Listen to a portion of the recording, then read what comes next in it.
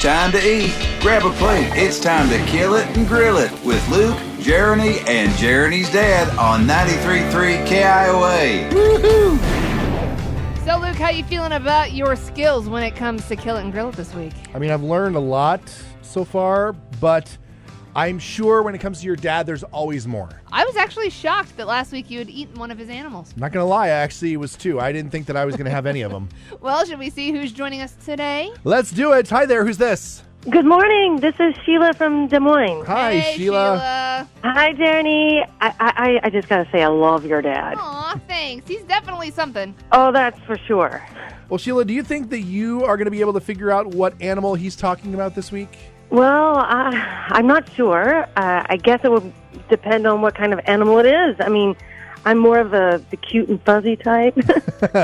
Well, I guess we need to know if we're going cute and fuzzy. I'm going to guess, knowing my dad, we're going with another bird. Another bird.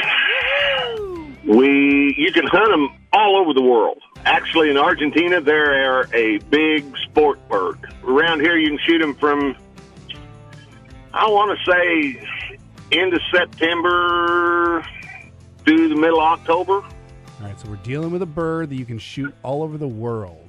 Yep. I'm glad we were able to narrow it down a little. I can't think of a bird that would be all over the world. Matter of fact, you can go to travel agents and get special seasons to go up there and go to Argentina and hunt them. I've never thought to go to another country just to hunt an animal. Right. Yeah. They actually have, when you get over in Argentina, there's certain groups that you can hunt them. You can make the 5,000 club. If you shoot 5,000 rounds at these animals in a day, they'll give you all your ammunition. How big is this bird that it's going to require 5,000 rounds of ammunition? It's not a real big bird. So you're saying that there's no limit to how many you can shoot? No.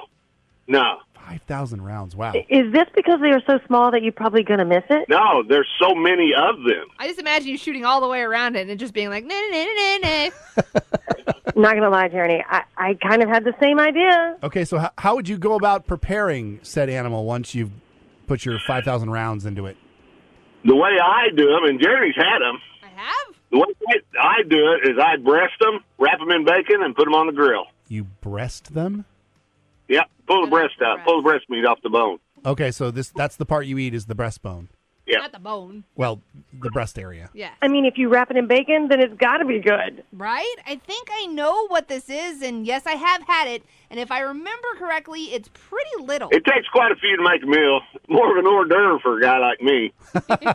It would take quite a few for a guy like Luke as well, because we all know he would need enough for a full meal. And your point is? She's not wrong. See? Everyone knows you are the type of guy that needs a full meal, not just the hors d'oeuvres.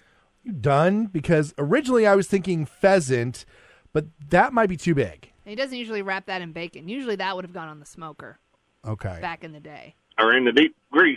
Or the deep fryer. fryer. Yeah. Before we burned the hole in our deck. Yeah. Sheila, has any of this been helpful to you? I mean, kind of. The first one I thought of was quail. Oh, that's a good one. Nope. This just shows how little I know about birds. Dad's more of a bird hunter than anything, so I know quite a bit about birds. Okay. Yeah, I'd rather bird hunt than anything. Plus, we've already done quail because those are the ones that used to meet me at the front door when I got home from school, remember? Yeah, they'd be running around the yard. Oh, yeah. I remember that story. Jeremy, your life is strange. Oh, I know. And I believe, Dad, if I'm correct, this animal, you would need to use a dog? After you shoot him, he'll go out and pick him up and bring him to you. Philo was real good about that.